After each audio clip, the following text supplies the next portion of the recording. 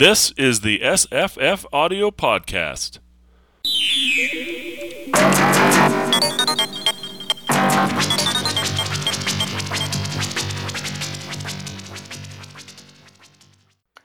I'm Jesse. I'm Trent. I run The Violent World of Parker, about the Parker novels by Richard Stark, also known as Donald Westlake. And that is the subject of our discussion today, is a Donald Westlake novel called 361. I remember last week, I think it was, I asked Scott, or maybe Scott asked me, what the title meant, 361. And it's right at the very, very beginning of the audiobook. Do you remember what it meant? It is not in the beginning of the print copy, but I have in my hands, if I can find it, something I'll be referring to throughout this, which is the introduction to a short story collection called Levine, where he discusses 361. And I'll tell you, while you're looking that up, I'll tell you. Down. It's actually really interesting. It's the number in Roget's Thesaurus under which you will find the subject of killing and synonyms for killing.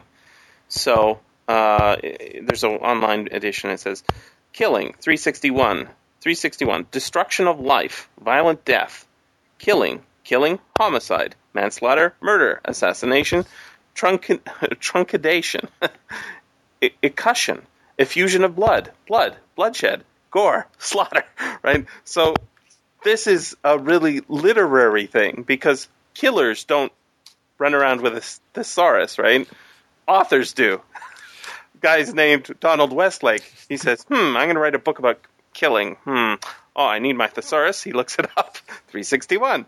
So it's like a literary reference to killing. And he says in the introduction of the book I was talking about that he wanted that to be the front page of the novel, and that never happened in the print edition, even the hard case crime edition, which is the one I. Oh, really? But the audiobook people apparently fixed that.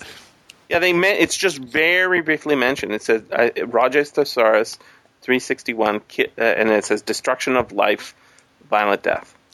And then it goes on from there. I mean, there's the whole section here that goes down to assassination and cutting down, and there's a huge number of synonyms: death blow, finishing stroke, coup de grace. Right? It's all of the things that you could possibly think of that are to do with killing. And it's not exactly what the book's about, but it's a nice sort of Donald Westlakeism, I think. Oh, very nice. This book, looking at Westlake, after 75 years of his life, and reading this one, you see how much of a blueprint it is for lots of things that came after. It's got a whole lot of his tropes. It's even got the. He started this before he wrote The Hunter, the first Parker novel, but he finished it afterward. And they're very much companion pieces. There's even a scene on the George Washington Bridge, which is the opening of The Hunter. And it was sort of these two books are sort of an invention of the extremely cold-blooded style that he would use, here and there from that part forward. I could go on and on about this, but the setting is the New York, general area where, and the mob where he lived, the New York where he lived, the mob, I think it even mentions at the beginning. All right, you're gonna have to edit this part out. Don't worry about it. Let me point to a couple of things and see if you can get your reaction.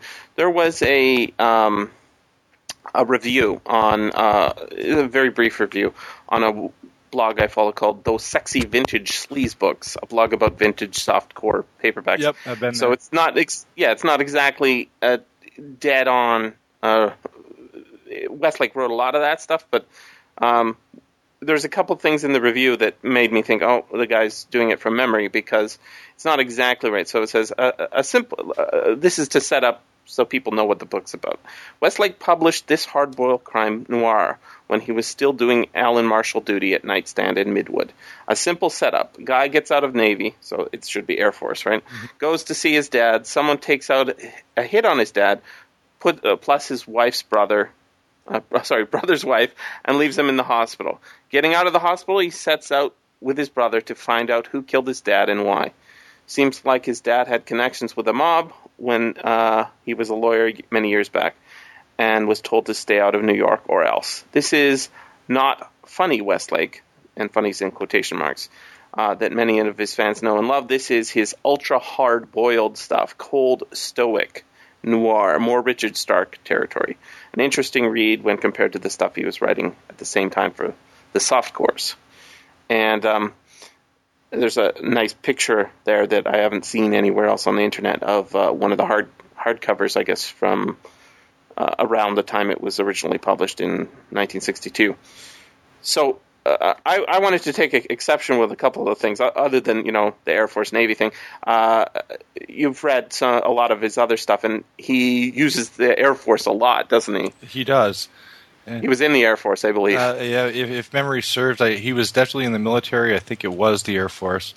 Yeah, Green Eagle spores set on an Air Force base. And the Hunter, the very little bit of background we get about Parker, said he had a stint in the Army. Yeah, and got I think he got kicked out, but for stealing tires or something. And a lot of his characters do have that background, which is sort of where I went off and failed at talking about certain Westlake tropes. But you're absolutely right on that. One that isn't in this book, which is why I stumbled, was I was just reading Backflash, the Parker novel, and it's got theater people in it. He loves that. He's summer stock. He's the Grofield series. So many books. The Grofield series and several others are about actors and things like that. And he writes about his life. I would assume that either he's attends the theater, his wife's a theater person. He's got to be writing about his life, because all the stuff comes up again and again. And it's all New York and East Coast, and every once in a while there's like I think the 80s he wrote a couple Hollywood ones. It's writing about his life. The only way he could, he's not writing fantasy. He's writing sort of fantasy of his own life, I think. Oh yeah, absolutely. He takes the world he lives in and makes it more dangerous and scary than it really was. I mean, Westlake lived a fairly, boring life by most people's standards. He pretty much just wrote books and had a wife and a couple of kids and had a little farm out in the hills. But he takes that, sort of, and especially with 361, he tries to rip the surface off of it and expose what's beneath it, even though, I doubt he ever hung out with a lot of the mobsters. I'm sure he corresponded with a few people just because they liked his books. I think he mentioned. Yeah, apparently the Parker books got a lot of criminals writing him from prison saying, thanks for the manual, or something like that, how to be a crook. But yeah, it's sort of neat, and you wonder. I have no idea how accurate it was, having never been part of the underworld myself. But I have somewhere, and I won't be able to find it right now. But one of the introductions to the 70s reprintings of the Parker books talks about what you were saying about people writing for prison. They also corrected him on a couple of points. No, you really wouldn't do it this way. This is how we do it. Well, they are in prison, so they couldn't have done it. Right? They weren't as good as Parker. Well, I think Parker is probably, is it his longest running? Is it longer than Dortmunder? Or just, it's pretty close if it is. Yeah, there were 24 Parkers. I'm not sure how many Dortmunders there were, but it seems about that many. It's neck and neck. I think Parker's actually a better analog for his life than Dortmunder, even though Dortmunder's more of a human being than Parker is, just because Parker eventually settles down in a very strange way that, he's got a wife, and his wife says, you gotta keep it separated, right? He becomes domesticated in a way. Yeah, I was always hoping he would write that book where somebody kills Claire. I don't think he would even have considered it, just because that was the beginning, right?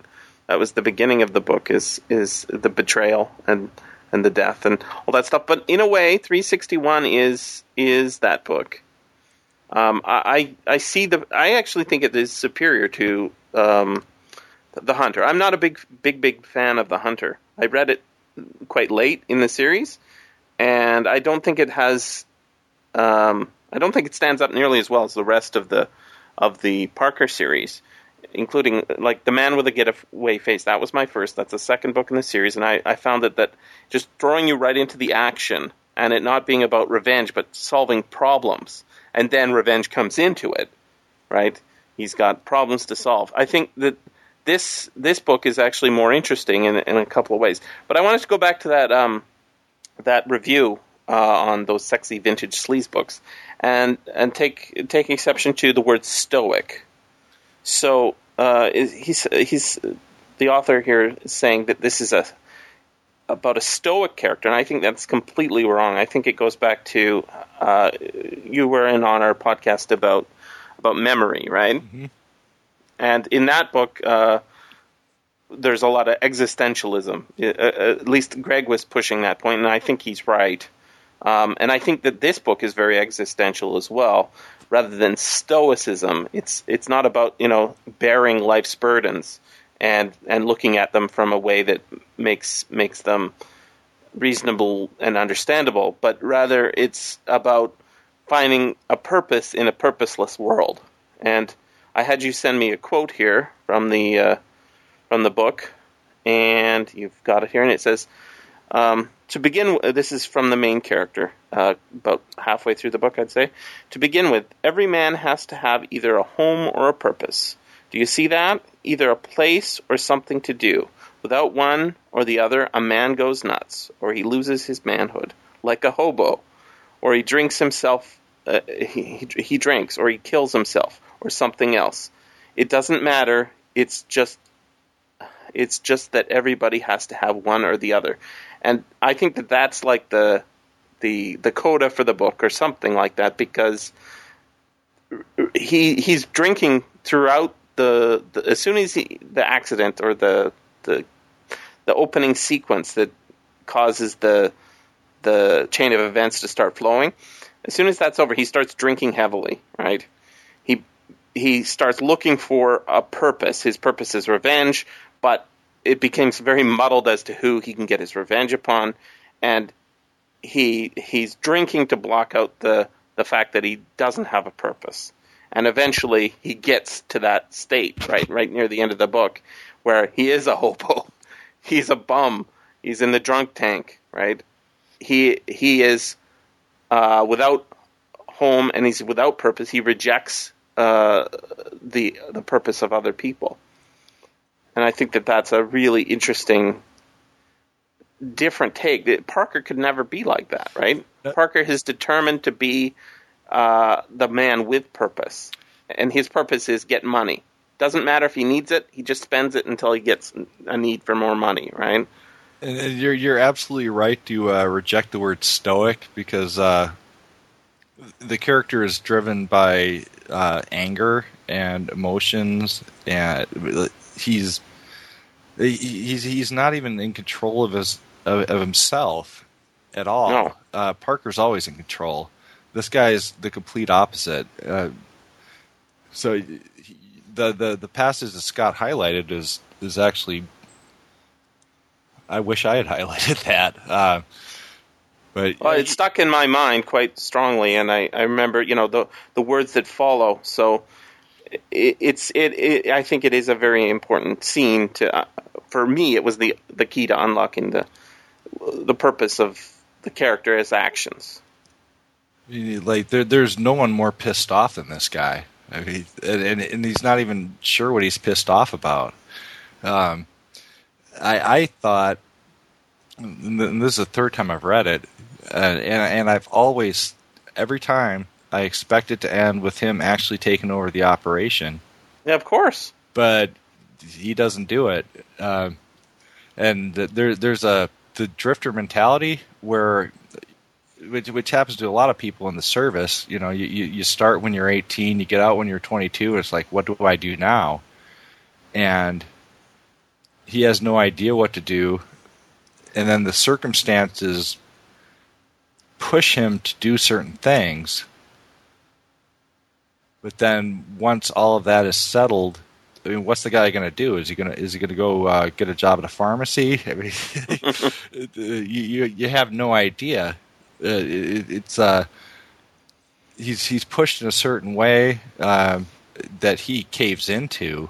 I mean, he could have walked away at any time and chooses not to. And at the end of the day, okay, now that you've settled the scores, what happens next? And there's no answer there.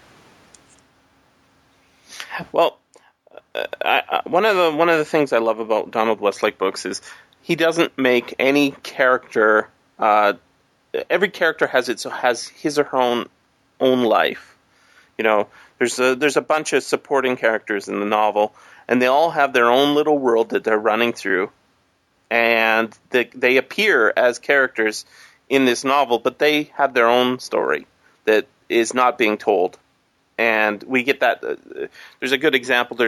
He goes to the office of a lawyer he plans on killing, and there's a secretary there, and she has a whole story about why she thinks that this lawyer's been doing wrong to her boyfriend, and right, the main character doesn't care about any of that. He's just suffering through what she's saying, but she has her own whole life story going on that is supporting, but they all reflect also what we don't see in the main character. So, remember there's a private detective, mm-hmm. and he comes in and he says multiple times, he says the same thing. I really wish I had the courage to do what you're, to do something like that. He wants to be involved and he wants to have purpose, but he says, I'm a coward. I'm a coward at heart, and I know that, and so I don't want to be really involved. But on the other hand, I am quite bored, so if you've got anything to keep me busy, I'd really like that. That's our main character in another, with a different personality. Yeah, no, the scene in the law office is completely brilliant. Just the yeah, you're right. There's a huge backstory there, and you could write an entire novel about her and her relationship and how she ended up where she is. Mm-hmm. But instead, he just drops it. Drops it on the reader and lets you think about it. And then the private detective character is I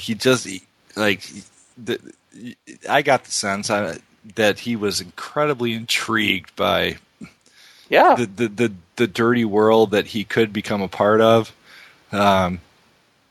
He could take the money. He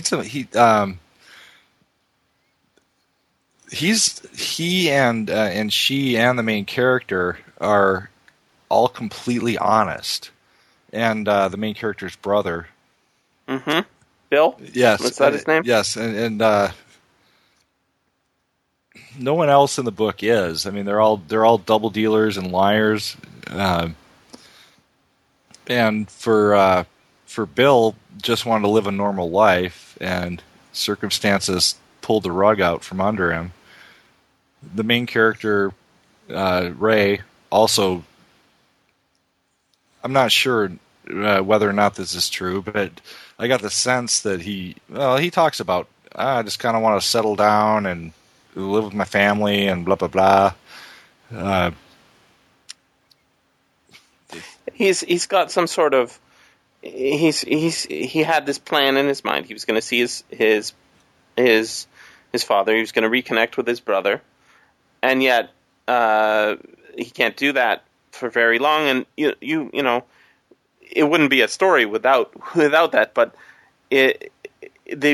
one of the other reviews that I've read about this book is that you're surprised by the response that this character who's telling you his own story has to the situations, right? He's confronted by violence, and his response is to be just as violent as the people who committed the violence, rather than us calm readers who are saying, we should get involved and inform the police of what's going on. We're much more timid, and some of the other stuff I've seen, it says it's a noir book. It's not noir. This is the definition of hard-boiled, right? He is somebody who's so cynical in a surprising way. He's incredibly cynical, and it may be the scarring and the loss of an eye and the damage to his leg are all the symbols of the trauma that he suffered, so that informs his rage. His determination, and yet he's confronted by a sort of a morass of unknowns. He doesn't know who killed his father. Then he finds out that his father isn't his father, right? His brother isn't his brother. It's his half brother. It's a angry man who's confronted by no place to put the anger, and so he constructs a place to put that anger. And that actually, I'm glad you brought up the father thing, because getting back to the point of honesty, when his real father says, his biological father, not his real father, says, "Hey, I'm your dad. Here's how this all happened." His brother is nice guy, but he's in a huge state of denial. The main character sees it immediately, like, oh yeah. Like, he looks at it, says, that adds up, and his brother's like, no, I don't want this to be true, so it's not true. Ray is like, oh yeah, it's true. Deal with it. Drink some whiskey. Yep. A lot of drinking going on in this book. A lot of drinking. I actually looked up House of Lords. I don't think they make it anymore. Was it a real? It was a drink? It was a real whiskey. Okay. Discontinued probably before I was born. They drink gallons of it in the book. Indeed. I think that there's something, if you go into the father character a little bit too, he's got this plan, right? He's been in prison for 25 years or something like that. He's coming out, and he's got this plan to take over the mob, but if he can't do that, he's going to go live with his sister, right?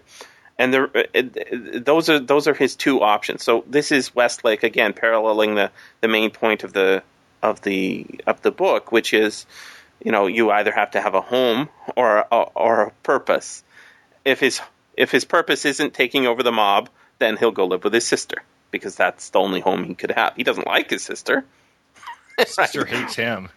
Right. They don't like each other, but those are his only choices, right?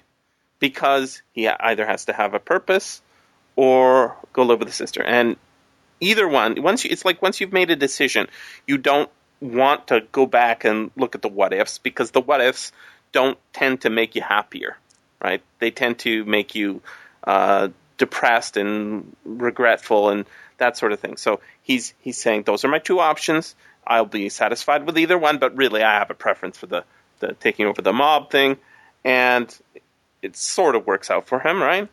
Well, I mean, but he gets happier and happier as the time approaches. He's going down that path. He gets happier and happier, but he ends up dead. The purpose is bad.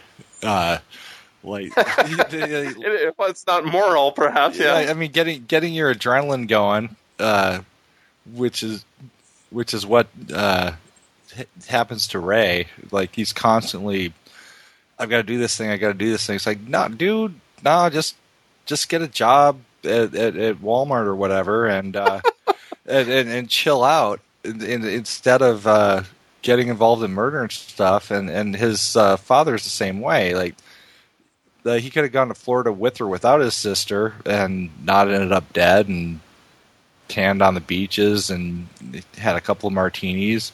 But, like, no, I'm compelled to do this. It's an addiction. I'm not sure it's an addiction. I think it's he doesn't have a choice. He thinks he doesn't have a choice. He doesn't. Those are not real options. Go to live on the beach in Florida. That's not really an option. He doesn't see it as an option. He's got somebody killed his father, right? So he's got to get revenge. That's just obvious to him.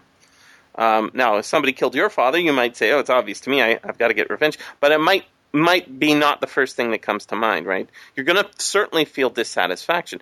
To him, it's the only option. And then when he finds out that, the person he thought was his father wasn't his father, then, oh, crap, that doesn't, who am I getting revenge for? Well, right? I was talking about Eddie Capp. Oh, Eddie Capp, I'm sorry. Yeah, when he got out of jail, he had the option of retiring to Florida with his sister or without his sister, or trying to take over an operation, and decided, even though he's old as hell, I'm going to take over the operation. I'm not just going to go to the beach. He made a choice to, for whatever reason. He didn't need it. He doesn't need the money. He just needed the power, the responsibility. He was absolutely. Westlake writes a lot about how happier he seemed, like when right. I've got that line right here. Sending and receiving phone calls. Oh yeah, I'm still the man. Like, it was so important to him, even though reading books on the beach wouldn't have been a bad idea.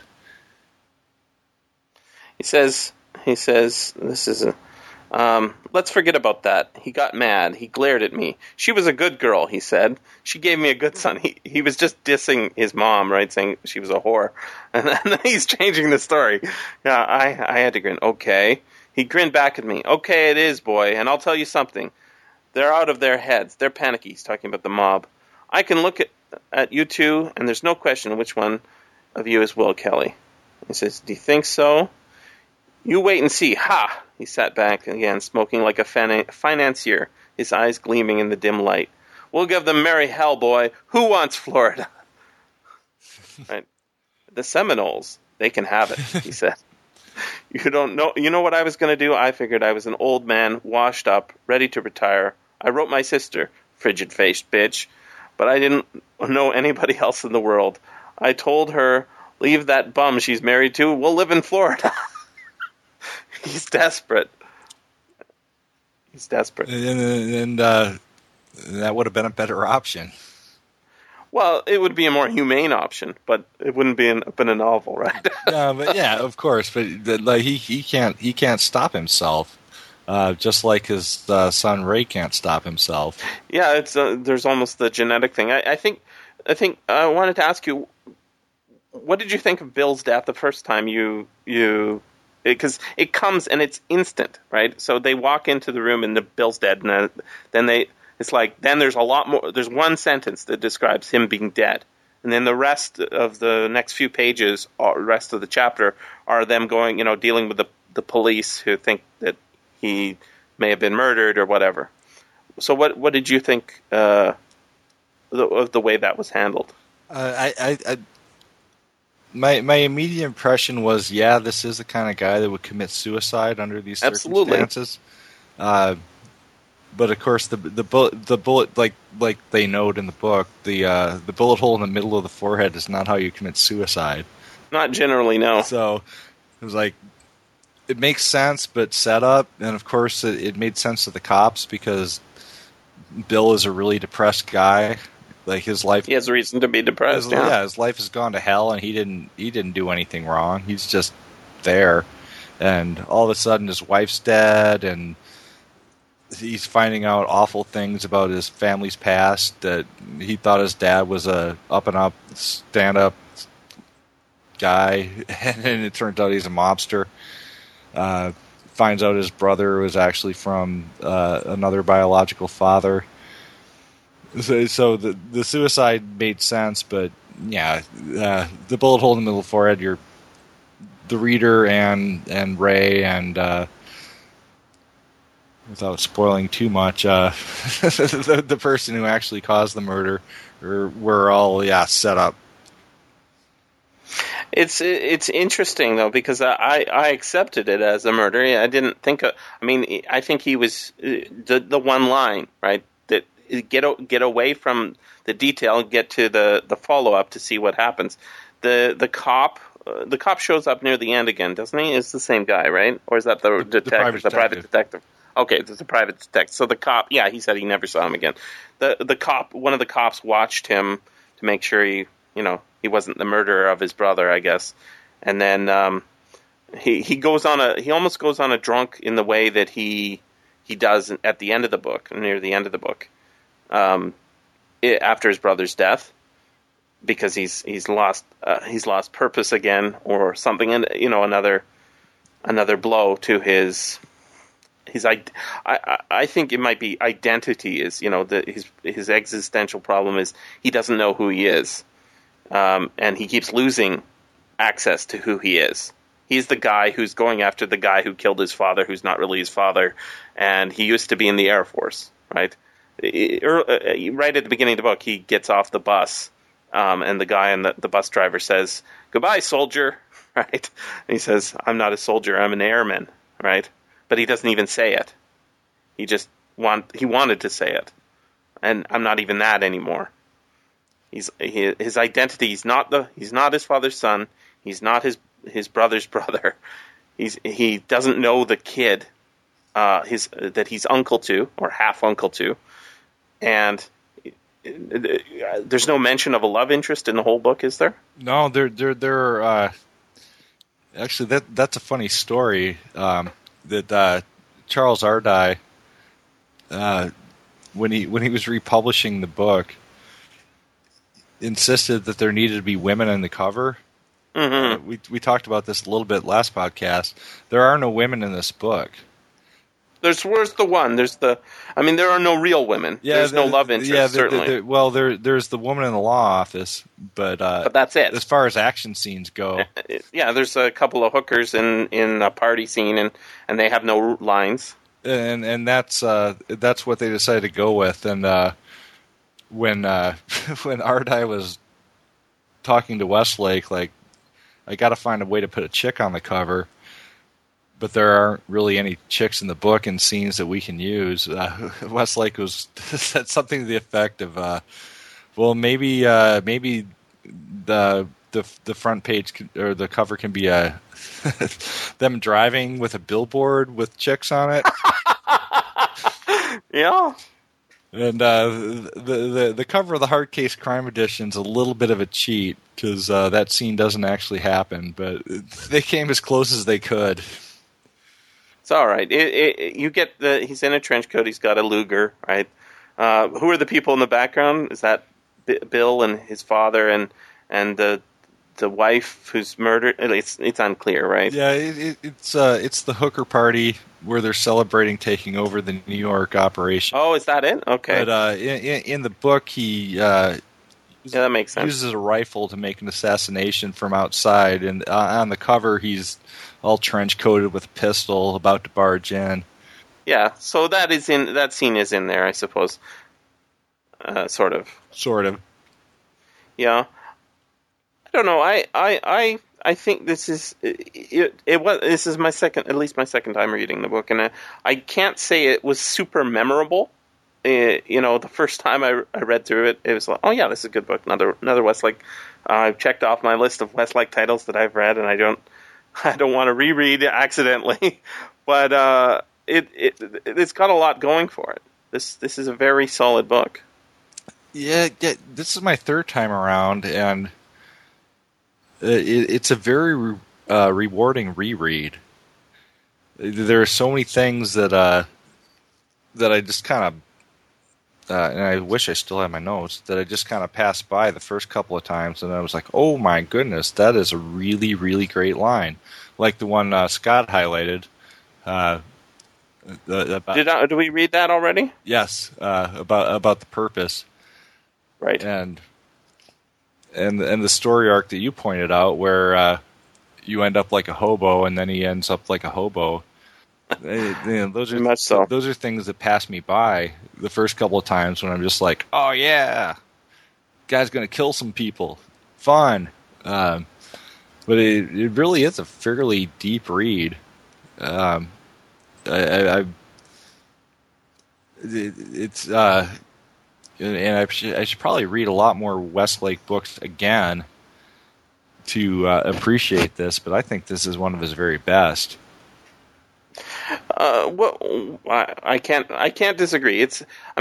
What I usually think about a Westlake book is, no matter what, it's going to be an entertaining, even if it's not completely successful, it's going to be an entertaining read. And the success seems to be, you can't tell from the beginning whether it's going to be a complete success or not. But he always manages to do a good job. One of the things that runs through basically every Westlake sort of independent novel of this era, and a bunch of Lawrence Block ones. Did you catch the reference to the movie he went to see? The Sound of Distant Drums. That's right. So this is either a joke that they're passing back and forth. They always got to put that in there. And I think in this case it was a movie about a gay man and his lover, and he didn't find it. I think there's a line about how he didn't find it particularly insightful or something like that. And it was probably a reference to one of the books that they had co-written or something like that. The Lawrence Blocker. I can't imagine how many books that line has been in. That title, that fictional book, has been in, and I know it's in other books too. Yeah, I've tried to. Charles Ardai's done it. I've tried to note it when I come across it, and when I write up this one after this reading, I'll mention it again. But yeah, it was a long running joke. Sometimes it's a movie, sometimes it's a Broadway play. Charles Ardai used it as a Hong Kong action flick. Right. It's the point where I actually try to track down to see if anyone had actually made something with that title, but nobody has. Someone will at some point. It's just to make a super geek joke. It's not a terrible title. No, to me it sounds like a Western. Could be. I think more a military picture, military story.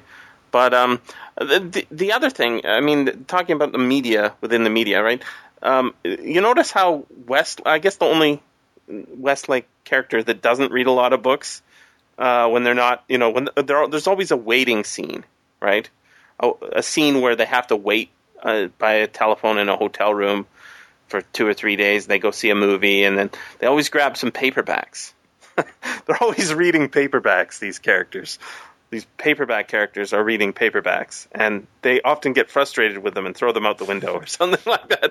It's a sort of a repeated theme, but there's a similar Lawrence Block novel. I can't remember it was under his Paul Kavanaugh title, Paul Kavanaugh pseudonym. You know the ones I'm talking about? No, I haven't read those. I've read a lot of Lawrence Block, unless you're talking about the ones Hard Case Crime republished. No, they haven't. There's two. There's one. I think Paul Kavanaugh wrote 3 novels, or Block wrote 3 novels as Paul Kavanaugh. One of them is a novelization of a movie, and that was a kind of a weird thing to do for Lawrence Block. I think it was a novelization of a movie. That's shocker of the year for me. I can't Yeah. imagine Lawrence Block doing that. Not Coming Home to You, I think it was called. And I read it and I thought, it's based on a true story, I think, about some serial killer or something. It wasn't a great book. But the other two are quite interesting. And one of them is called Such Men Are Dangerous. And I think this is one worth... Oh, it says 1969 it was published. It says... okay, there's no description there. But it's about a sort of an ex-military guy who is purposeless, and he's living on a beach in Florida, and some island beach, and he keeps trying to go into shore. He gets alcohol and buys alcohol and some bacon and a whole stack of paperbacks, and then rows back out to his island, and he's trying to not kill himself, I guess is the idea, trying to find a reason for living, and then he goes on here it says, turned down for a job by the CIA, Paul Kavanaugh attempts to hijack a U.S. missile shipment to arm good guy guerrillas. So somebody comes to him on the island finally and gives him a purpose. And there's another one written as Paul Kavanaugh. I guess exactly what year that was written. I bet it was 1967 or 1968. 69 is what it says for publication. But I was close. Well, it may have been written in 69, yeah. So the revolutionary politics, along the same lines as the Green Eagle score. Absolutely. And all the other score books, actually, the Black Ice score and all the revolutionary countries in Africa. The Blackbird, the Grofield novel. Yep. Just good stuff. Yeah, I mean, those guys were so close. I don't know if you've read the introductions to the new printings of... No, I've only seen a few of them on the site there, so... Yeah, the way it was supposed to go was Lawrence Block was going to publish the introduction to Butcher's Moon on his Facebook page, and then University of Chicago Press was going to publish the introduction to Comeback on their page, and then I was going to publish the introduction to Backflash on my page. Mm-hmm. But they fell down on the job. I need to find out what's going on there. But the three introductions are all by Lawrence Block, and they sort of tell the story about him and Westlake and his relationship to Parker and praise of the writing. And it's really good stuff, which I really hope we can find a way to get this done. I'm always interested in finding out more about those connections, because it seems to me that the before they really both got into big into series, they were very experimental in trying to find their voice, and it you see that later in the echoes of the series. So the way I found Donald Westlake was through, or Richard Stark was through one of the Lawrence Block burglar books. I've never read any of those. I've only read his darker stuff. It's actually they're mysteries. Which is funny because Block does mysteries a lot more than Westlake does. Block's actually a mystery writer in a sense, but Westlake really doesn't do. I mean, this is a murder mystery too, right? But that's not the focus. It's more like a person identity mystery. It's solving the who am I question, and how am I going to live with the fact that I don't know who I am, sort of thing. But the burglar books are mysteries, and the main character is a burglar / bookseller. He has a bookstore, and he's a burglar at night. And in his bookstore, before the plot starts, he's busy reading this book that sounds really, really interesting about this guy named Parker. And I'm thinking, oh, God, I wonder if that's a real book. And I looked it up, and I found a copy. I was like, it's a real title. I didn't know that reference. Which one of those is that? I can't remember which it's not one of the later ones. It's one of the earlier ones, maybe like book 3 or something like that, book 2. The first book, he's not a bookseller. He's just a burglar. The second, that's called Burglars Can't Be Choosers. And then the subsequent books are all, use burglar in the title, like The Burglar Who Traded Ted Williams. It's about stealing some baseball cards. And there's The Burglar Who Painted Like Mondrian. He steals a Mondrian or something like that, a painting. And so it's in one of those early books, and it's early in the scene. It's just, it's the character saying basically, like Lawrence Block, this is a really good book. And he was right, it was a really good book. It sounded interesting. It was one of the score books, I think, that it was from the lines that are transposed into the book. Yeah, the rare coin score is one of my personal favorites. It's a good one, which I'm about to come up on my rereading process. And that's where Claire was introduced. I still think you're wrong that he should have written that novel where Claire got killed. I just don't see him doing that because that's I think he was. He matured out of Parker, I think. I mean, he kept it going because it was a popular series, but I think he was writing. He used to be writing about the stuff he knew, and then he sort of started writing about the stuff he knew because the stuff he knew was living in the country and having a house, and he'd imagine himself off on some adventure, stealing something. But like the later series, Flashfire, there's lots of good stuff in there. I really like Flashfire. I think that was one of the better. That's the one later they're making ones. The movie out of. Is that right? Yep. Okay. With Jason Statham. Well, we'll see. I don't. It'll be all right. I'm of the same mind. I have been reassured that unlike a lot of the cinema versions, they're going to try really hard, at least at conception, to keep Parker, and they're actually allowed to use the name this time. No, he's dead, so he can't complain, Well, but the family has the rights, and we'll see. Every indication. Every indication is that they wouldn't have given the green light on this if they thought that they were going to, turn it into like, I don't know if you've seen Split or that one. Split? No, I haven't seen that one. Well, that was where Jim Brown was Parker. Blaxploitation flick with Ernest Borgnine, and it's like they just took the plot and stapled everything else onto it. Well, we've talked about Parker movies before, and I think we both agree that The Outfit's the only real Parker movie. Would you agree with that? The Outfit's the closest. That and the director's cut of Payback.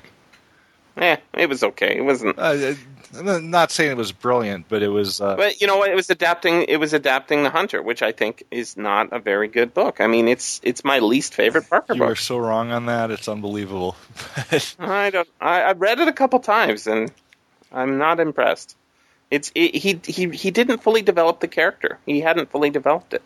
He was still working on it, still thinking about how it would be, and it took him a while before. I think he's really got most of it in the Man with a Getaway Face, and then in The Outfit, he's firing on all cylinders. The Mourner, and then it just. I think he loses control somewhere when those double length ones started appearing.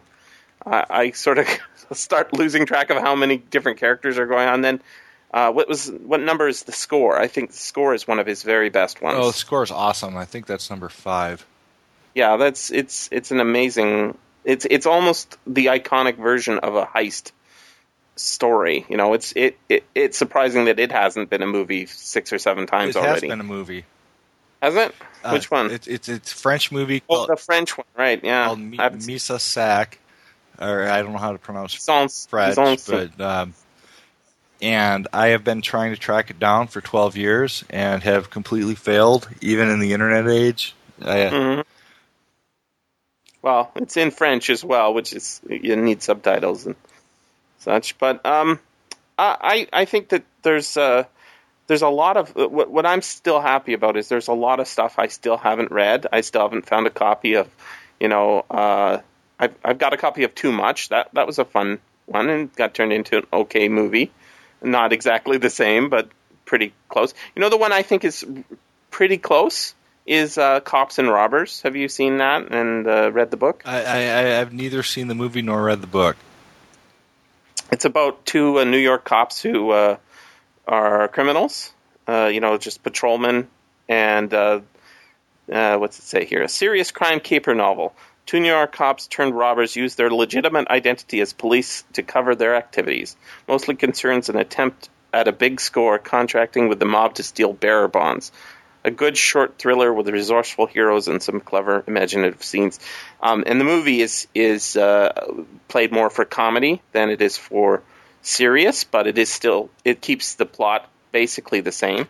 And it's a buddy cop thing, and it works better as a novel, of course. Just Westlake it's his descriptions, I think. The way people hold themselves, the body actions, and the insight into a character in just a very short description. You really understand the intention he's going for. It's a clarity that you don't see often in writers. He knows what he's doing. He's painting a picture of people with their descriptions of how they behave, and it's often done for humor. But I think that's a fairly good adaptation of a book. Yeah, you're making me think of the opening of the Hot Rock. Yeah, that's the one in New York with still got the Twin Towers still standing, right? Yeah, it's the first Dortmunder novel, and he gets out of jail and he's like sniffling and sneezing and blowing his nose. It just paints an immediate picture of poor pitiful me, but he doesn't think of himself that way, but the reader thinks of him that way. Oh, I gotcha. You're talking. Okay, got the book. But yeah, I'm not as big a fan as the Dortmunder series as I should be. I think it's because it's a series. And it's a comedy. They sort of all feel the same to me, so it's like another adventure with the same crew. Yeah, the first one's brilliant. I won't recommend the entire series, although a lot of people like it, which is why I kept writing them. Mm-hmm. But the first one I thought was funny as hell, and I don't like comic writing as a general rule. I'm much more of a hard-boiled guy. They're not jokes; they're just caricatures in a way. They're people that are almost cartoon-like in their caricature. Well, it's hard to describe. Well, the Hot Rock started as a Parker novel. Oh, yeah, that's right. But Westlake realized the situation he'd set up was so ridiculous that Parker wouldn't stand for it. So he had to make up a guy that would actually put up with all this garbage. Yeah, what I think was that the description he said of Parker. Parker's the guy on the side of the road changing a tire, and he's mad. And the guy on the side of the road changing a tire, and he can't get it changed because it's raining and his life is shitty. That's Dortmunder. And hapless is the word. Yes. Hapless. Well, yeah, and he's good at his job. He's just bad luck happens to him all the time. Yes. Which I've read a couple of the other ones, and sometimes I like them, sometimes I don't. But with the Hot Rock, when he's just setting up the situation and the characters is just hilarious. I need to watch the movie version again. I saw it when I was a kid. You haven't seen it since then? Wow. So it's interesting. You get I think the World Trade Center is just the Twin Towers have just been built just prior to the movie's filming, so they're still a little bit shiny. And it's Robert Redford playing Dortmunder. It's not exactly who I would picture. No, he's a little too good looking for that part. I always think of Dortmunder as short as well, and maybe Robert Redford is short, but he certainly doesn't appear that way. Yeah, Danny DeVito might have been. Yeah, didn't they do that? Wasn't that the Hot Rock? No. It was the Diamond one. No, that was the Hot Rock. There was maybe a comedian played Dortmunder in one movie. Can't remember. Yeah, no, black actor Jamie Foxx. Somebody. I'm going on the internet just as fast as you are. I'm just pleased there's still books out there for me to read. What's that? Because I could really, honestly, it's the movies I don't really care that much unless I've read the book, in which case I'd say, oh yeah, I'd like to see what they did with this. But I'm just glad that there's still Westlake books. There's one coming that the comedy was the comedy is finished. I'm really looking forward to that. That says January. You broke the news on that one. Well, a little bit. We didn't have the title, but we had a good chunk of it. But there's Kahawa. You know that one? It says this is the website I'm looking at. What's this called? It's a bibliography. Donald E. Westlake, an annotated bibliography by David Bratman. Boy, stumbled over that. He's got a really good listing of most of the Westlake books out there, if not all of them. And Kahawa is... You need to send me that link, because I don't have it. Oh, yeah. You must have this one.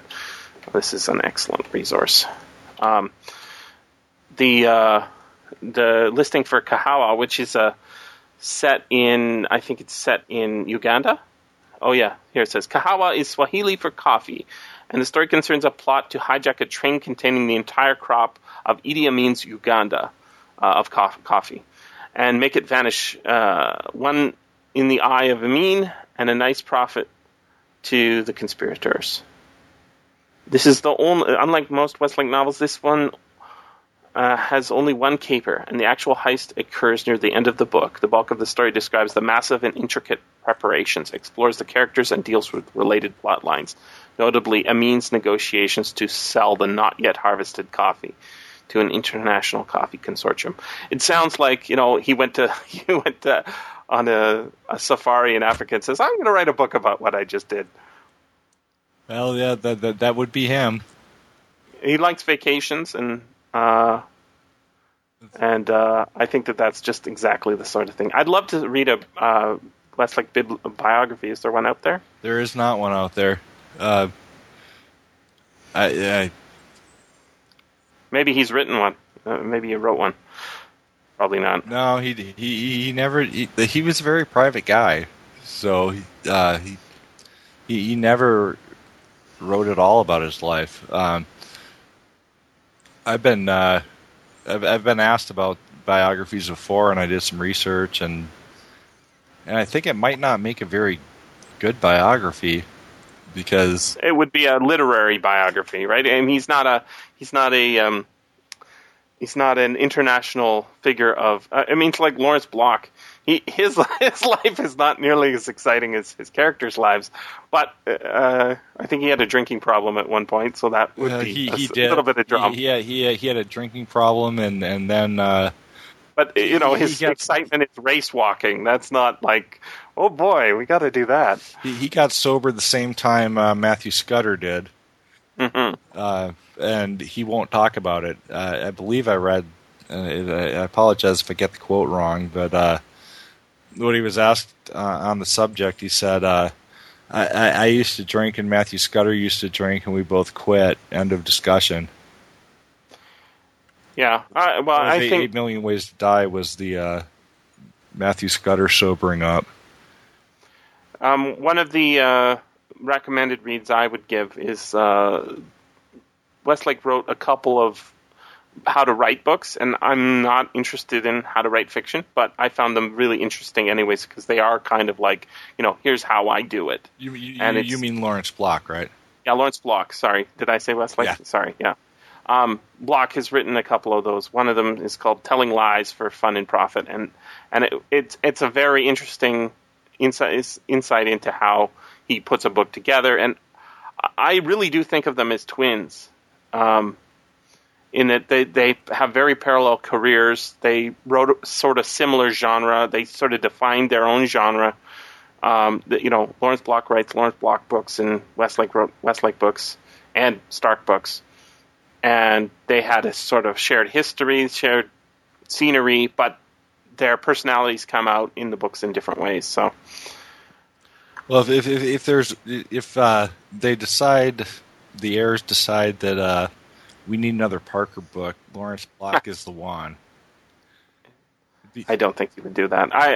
It would be for money, right? I mean, and I don't think he's really desperate for money. So. Lawrence Block is always desperate for money. No, he needs money to go on his race walking tours or whatever, but he just puts out another Scudder book, right? He's got a new one coming. I don't know if you've ever read his website, but everything about it is, and it's because he started as a, some. Yeah, it's merchandise. Copy editing. It's good. It's useful. But Lawrence Block is unabashedly. He's commercial. But you need to pay me for this if I'm going to do it. But I think he'd be a great. If there's going to be another one, which I doubt will happen, but if there's going to be another Parker book, he would be the one. He's the only person that he'd be the only one who'd be really competent at it. I mean, hasn't Dan Simmons written some sort of Parker homages? And I know there's the Gary Disher guy in Australia who's written some homages as well. Yeah, I've read the Dan Simmons. I haven't read Gary Disher, but the Dan Simmons is he wants to make hardcore so hardcore it's unbelievable to the point where it accidentally becomes comic. Which isn't to say I didn't enjoy the book. Hard Case is the one I'm talking about. Mm-hmm. Like, getting back to the initial subject, 361 is about as hard boiled as fiction comes, like that, and some Jim Thompson stuff. It's pretty. Yeah, it's pretty. I think there's the most hard boiled the Parker series gets. Is in. I think it's not the best book. It's the Jugger. Do you know? Yes. You remember the Jugger? Yes. There's a scene. I was like, when I read that scene, I was like, "Oh my God!" I've been reading these Parker books, and I can't believe he just did that. Where he goes over to somebody's house, and he's looking for the guy who used to be a safecracker, and there's some teenager comes by. Knocking on the door. He's got his own life story going, and he says, "What are you doing over here?" And then the next line is, "I buried the kid in the basement." It's like, what the hell? He's just killed that kid. But that's the Parker doesn't like violence. He just uses it as a tool to get what he wants, right? And that was, the kid would have spilled, and he couldn't have kept his mouth shut. So, of course, it's logical that he would have done that. You're in the way. But he was in the way. Mm-hmm. No, I thought of that book in particular. Like, have you read or seen Misery, the Stephen King novel? Yeah, it's. I thought the Jugger was a blueprint for that. You throw a writer into it, yeah. And that it's entirely possible. The timeline's probably right because we know that Stephen King read Richard Stark, and that Misery has got to come after the Jugger in the timeline. So I'm not saying it was a direct inspiration, but when I was reading the scene in the Jugger where he pretty much has to torture somebody, it was like, wow, this reminds me a lot of Misery. It's a spiritual ancestor, perhaps. Yeah. There's some connection there. I'm not in any way calling Misery, which is a great novel and a good movie, a ripoff or anything. But when I was reading it, I was like, oh yeah, I think I know where this inspiration came from. Could be wrong. Have to ask Steve, who I doubt would answer my email. But one of the things you think about why Westlake and Block are private in that way is because if you put a lot of stuff out there, you get actually no matter how much you put out, you still have to answer questions. And even if you've answered it 1,000 times, people don't read those responses. They want just go straight to the source. So just a blanket policies is what you have to do. So Block says, if you want your book signed, I'll sign as many as you want, as long as I wrote it. But you have to buy 2 for 1 or something like that, right? The reason he's doing that is because he spends a lot of time signing old books and not moving new books for his people. That's it's pragmatic. It's not privacy for privacy's sake. It's pragmatism. Nobody's interested in you or I in the way that they're desperately interested in Lawrence Block and Donald Westlake and Stephen King. Millions and millions of people would care. So, oh yeah, they don't need. Yeah. I mean, this is why I would never ever want to be famous. Stephen King, who, he's not the most attractive man. He's been happily married for 30 or 40 years. Has written about, I go to a bookstore and women are trying to throw themselves in bed with me. Mm-hmm. I can't imagine that. Like that sort of pressure that the fame brings. He's handled it pretty well. Westlake and Block have both handled it pretty well. I think it's funny when Block lays down the kind of law that you just mentioned, like, oh yeah. I think it's just he goes on that tour and you don't know what it's like if you've got 50 people lined up and some of these people have like a wheelbarrow full of books that they want you to sign. They're collectors, they're resellers or whatever. You've got to come up with policies. Meanwhile, there's a couple hundred people or a couple thousand authors that dream of having that happen to them.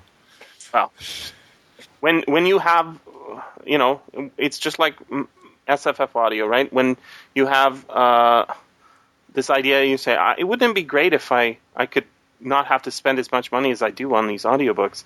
Oh yeah, I'll start a website and start reviewing them, see what happens, right? Well, then you have to start coming up with policies like we maybe have to stop accepting paranormal romance, right? Just what can we do? Or urban fantasy.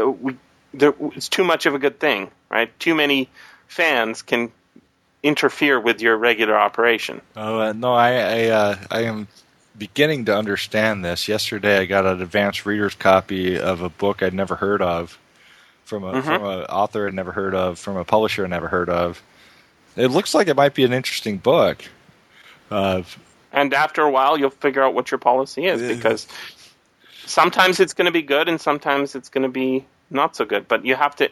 It really clarifies your understanding of what your purpose is if you are confronted by a barrage of things that aren't your purpose, right?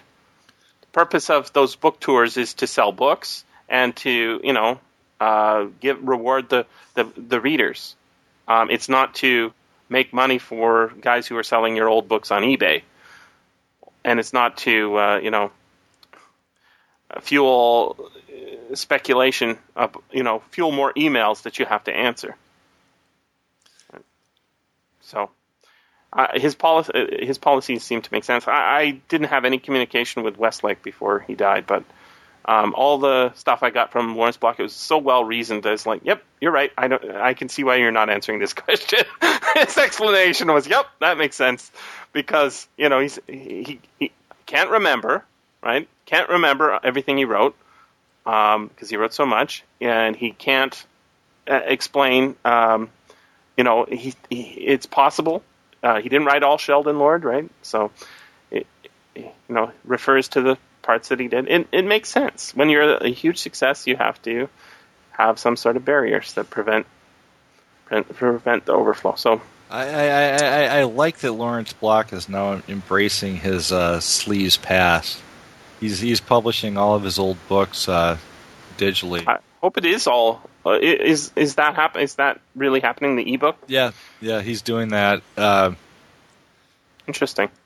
And he's like for a long time he would not sign books that he didn't write, including books that he did write, but he pretended he didn't write.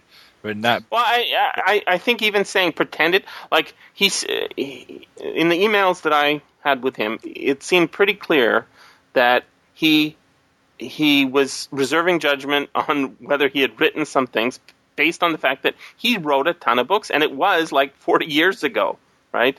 And they weren't all under, so at one point I made a list of all the Sheldon Lord books and any evidence that there was to think that one of them was one of his. And some of the ones I presented to him, he said, no, it wasn't mine, right? He would pick out, reasons why it wasn't his. And I would say, oh yeah, that makes sense. And then other ones he said, yeah, and then it's here, and right, it's been reprinted or whatever under a different title. I think the different titles are, like, even tracking down the original publication of 361 was a bit of a chore. It was Random House. It's not on the Hardcase Crime website. Not that they want to advertise the old hardback edition, but I wanted to see if it had a different, anything different about it than the current one. Lawrence Block. There's somebody that maybe you should do a podcast with, named Lynn Monroe. I heard of her. It's actually a guy, named Lynn. I have corresponded with him and have a gigantic bunch of. I'm pretty sure we've nailed every Westlake sleaze book between us. Some of which were co-written by Lawrence Block, and the only reason that it's not up yet is because it's going to be a really, really, really long process. Make it a wiki. No, it's just going to take me a lot of time to write it up properly because there's so much information out there. There's tons. Like Lawrence Block was willing to allow, and this is a gorgeous book, I don't even know if it's still in print, called Hellcats and Honey Girls. Yeah, from Subterranean. Yeah, it's expensive, but it's absolutely gorgeous. Three sleaze novels that they co-wrote, and he wrote an introduction to it. Running down great cover too. Running down how they met and how they ended up working together. Which is why I said if anyone's going to, which I don't think will happen, to take the Parker series one more book, he's the man. He could do it. He definitely has the body of knowledge and the skill, and there are other people who are contemporaries who followed the same path. Robert Silverberg is one of them. Marion Zimmer Bradley also followed the same path, I believe. Started in the sleaze books and went into regular, mainstream, whatever it is. It's sold out. So Hellcats and Honey Girls is sold out, but beautiful book. Yeah, I think you can get it digitally. It's 3 novels, so they're under different titles than Hellcats and Honey Girls. But yeah, even though I was unemployed at the time, I felt like I had to scrape up enough bucks to buy this. It's absolutely gorgeous. Well, for future reading, I recommend you try and track down a copy of Such Men Are Dangerous. I think you'll like that. Okay. That's the Paul Kavanaugh book that is a little bit similar to 361 in if not in plot, at least in identity. The identity existentialism problem. And the other book in that series by that author is called The Triumph of Evil, and that's actually more of a, I think it's told from, so I think Paul Kavanaugh is the main character in the Paul Kavanaugh book, just like if it didn't say Donald Westlake on the cover of 361, it could have been attributed as like a true story. You know, it's a confession. At the end of the book, we get that this has all been recorded, right, onto cassette or something, so reel to reel, and so it in a way it's like Double Indemnity or The Postman Always Rings Twice. You're not sure if it's a noir or just a hard-boiled book until the end, and then you find out the truth. In that way, the Paul Kavanaugh book is the same thing. The main character is the author, and then the second Paul Kavanaugh book has a character as the main character. I think that they do this a little bit now with, they get some ex-Navy SEAL to write a book or something, and he writes maybe that was Bravo 20, the SAS guy from the first Gulf War. You know who I'm talking about? I have no idea what you're talking about. Okay, well, one of the SAS guys from the first Gulf War wrote a book called Bravo 20, which was a fictionalized account or a nonfiction account that was kind of fictionalized about his being captured by Saddam Hussein and escaping out of Iraq on foot. And then subsequently he's written a bunch of fiction books after his first initial one. And that was the idea there. So I because Paul Kavanaugh wasn't really, we didn't know it was Lawrence Block from day one. We just assumed that it was. What's the name of the Paul Kavanaugh novel? Well, there's Such Men Are Dangerous. That's the one that I'm saying is a little bit similar to 360. There's an actor named Paul Kavanaugh, so when I looked him up, I got the actor. And then there's also The Triumph of Evil, which is the second one. And then the third one is Not Coming Home to You. Comin', I think is apostrophe. I get it on Kindle for $3.99. There you go. Yep. Perfect. And they're good short reads. Excellent books. So I'm figuring the next podcast we're going to have you on for, if not prior, is going to be the final Westlake novel, if it is the final one, sometime in January next year. Oh, I hope you get Charles Ardai again for that one. Well, it'll be interesting. It'll be interesting to see what's coming out of that. And I think there might be another Lawrence Block book. There is another Lawrence Block book. Drop of the Hard Stuff. Coming.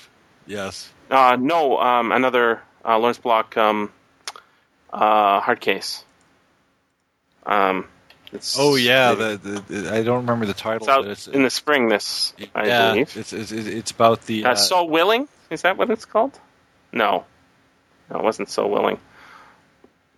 It's about a chick who slept around a lot, and then she decides to murder everyone she ever slept with. Getting Off. Yes. September 2011. Yes. Oh, writing is Jill Emerson. So yeah, I haven't read this one. That should be interesting. Oh, first publication ever. Okay, well that's why I haven't read it. He's getting back to his sleaze roots, which I'm really looking forward to that. It should be fun. A novel of sex and violence.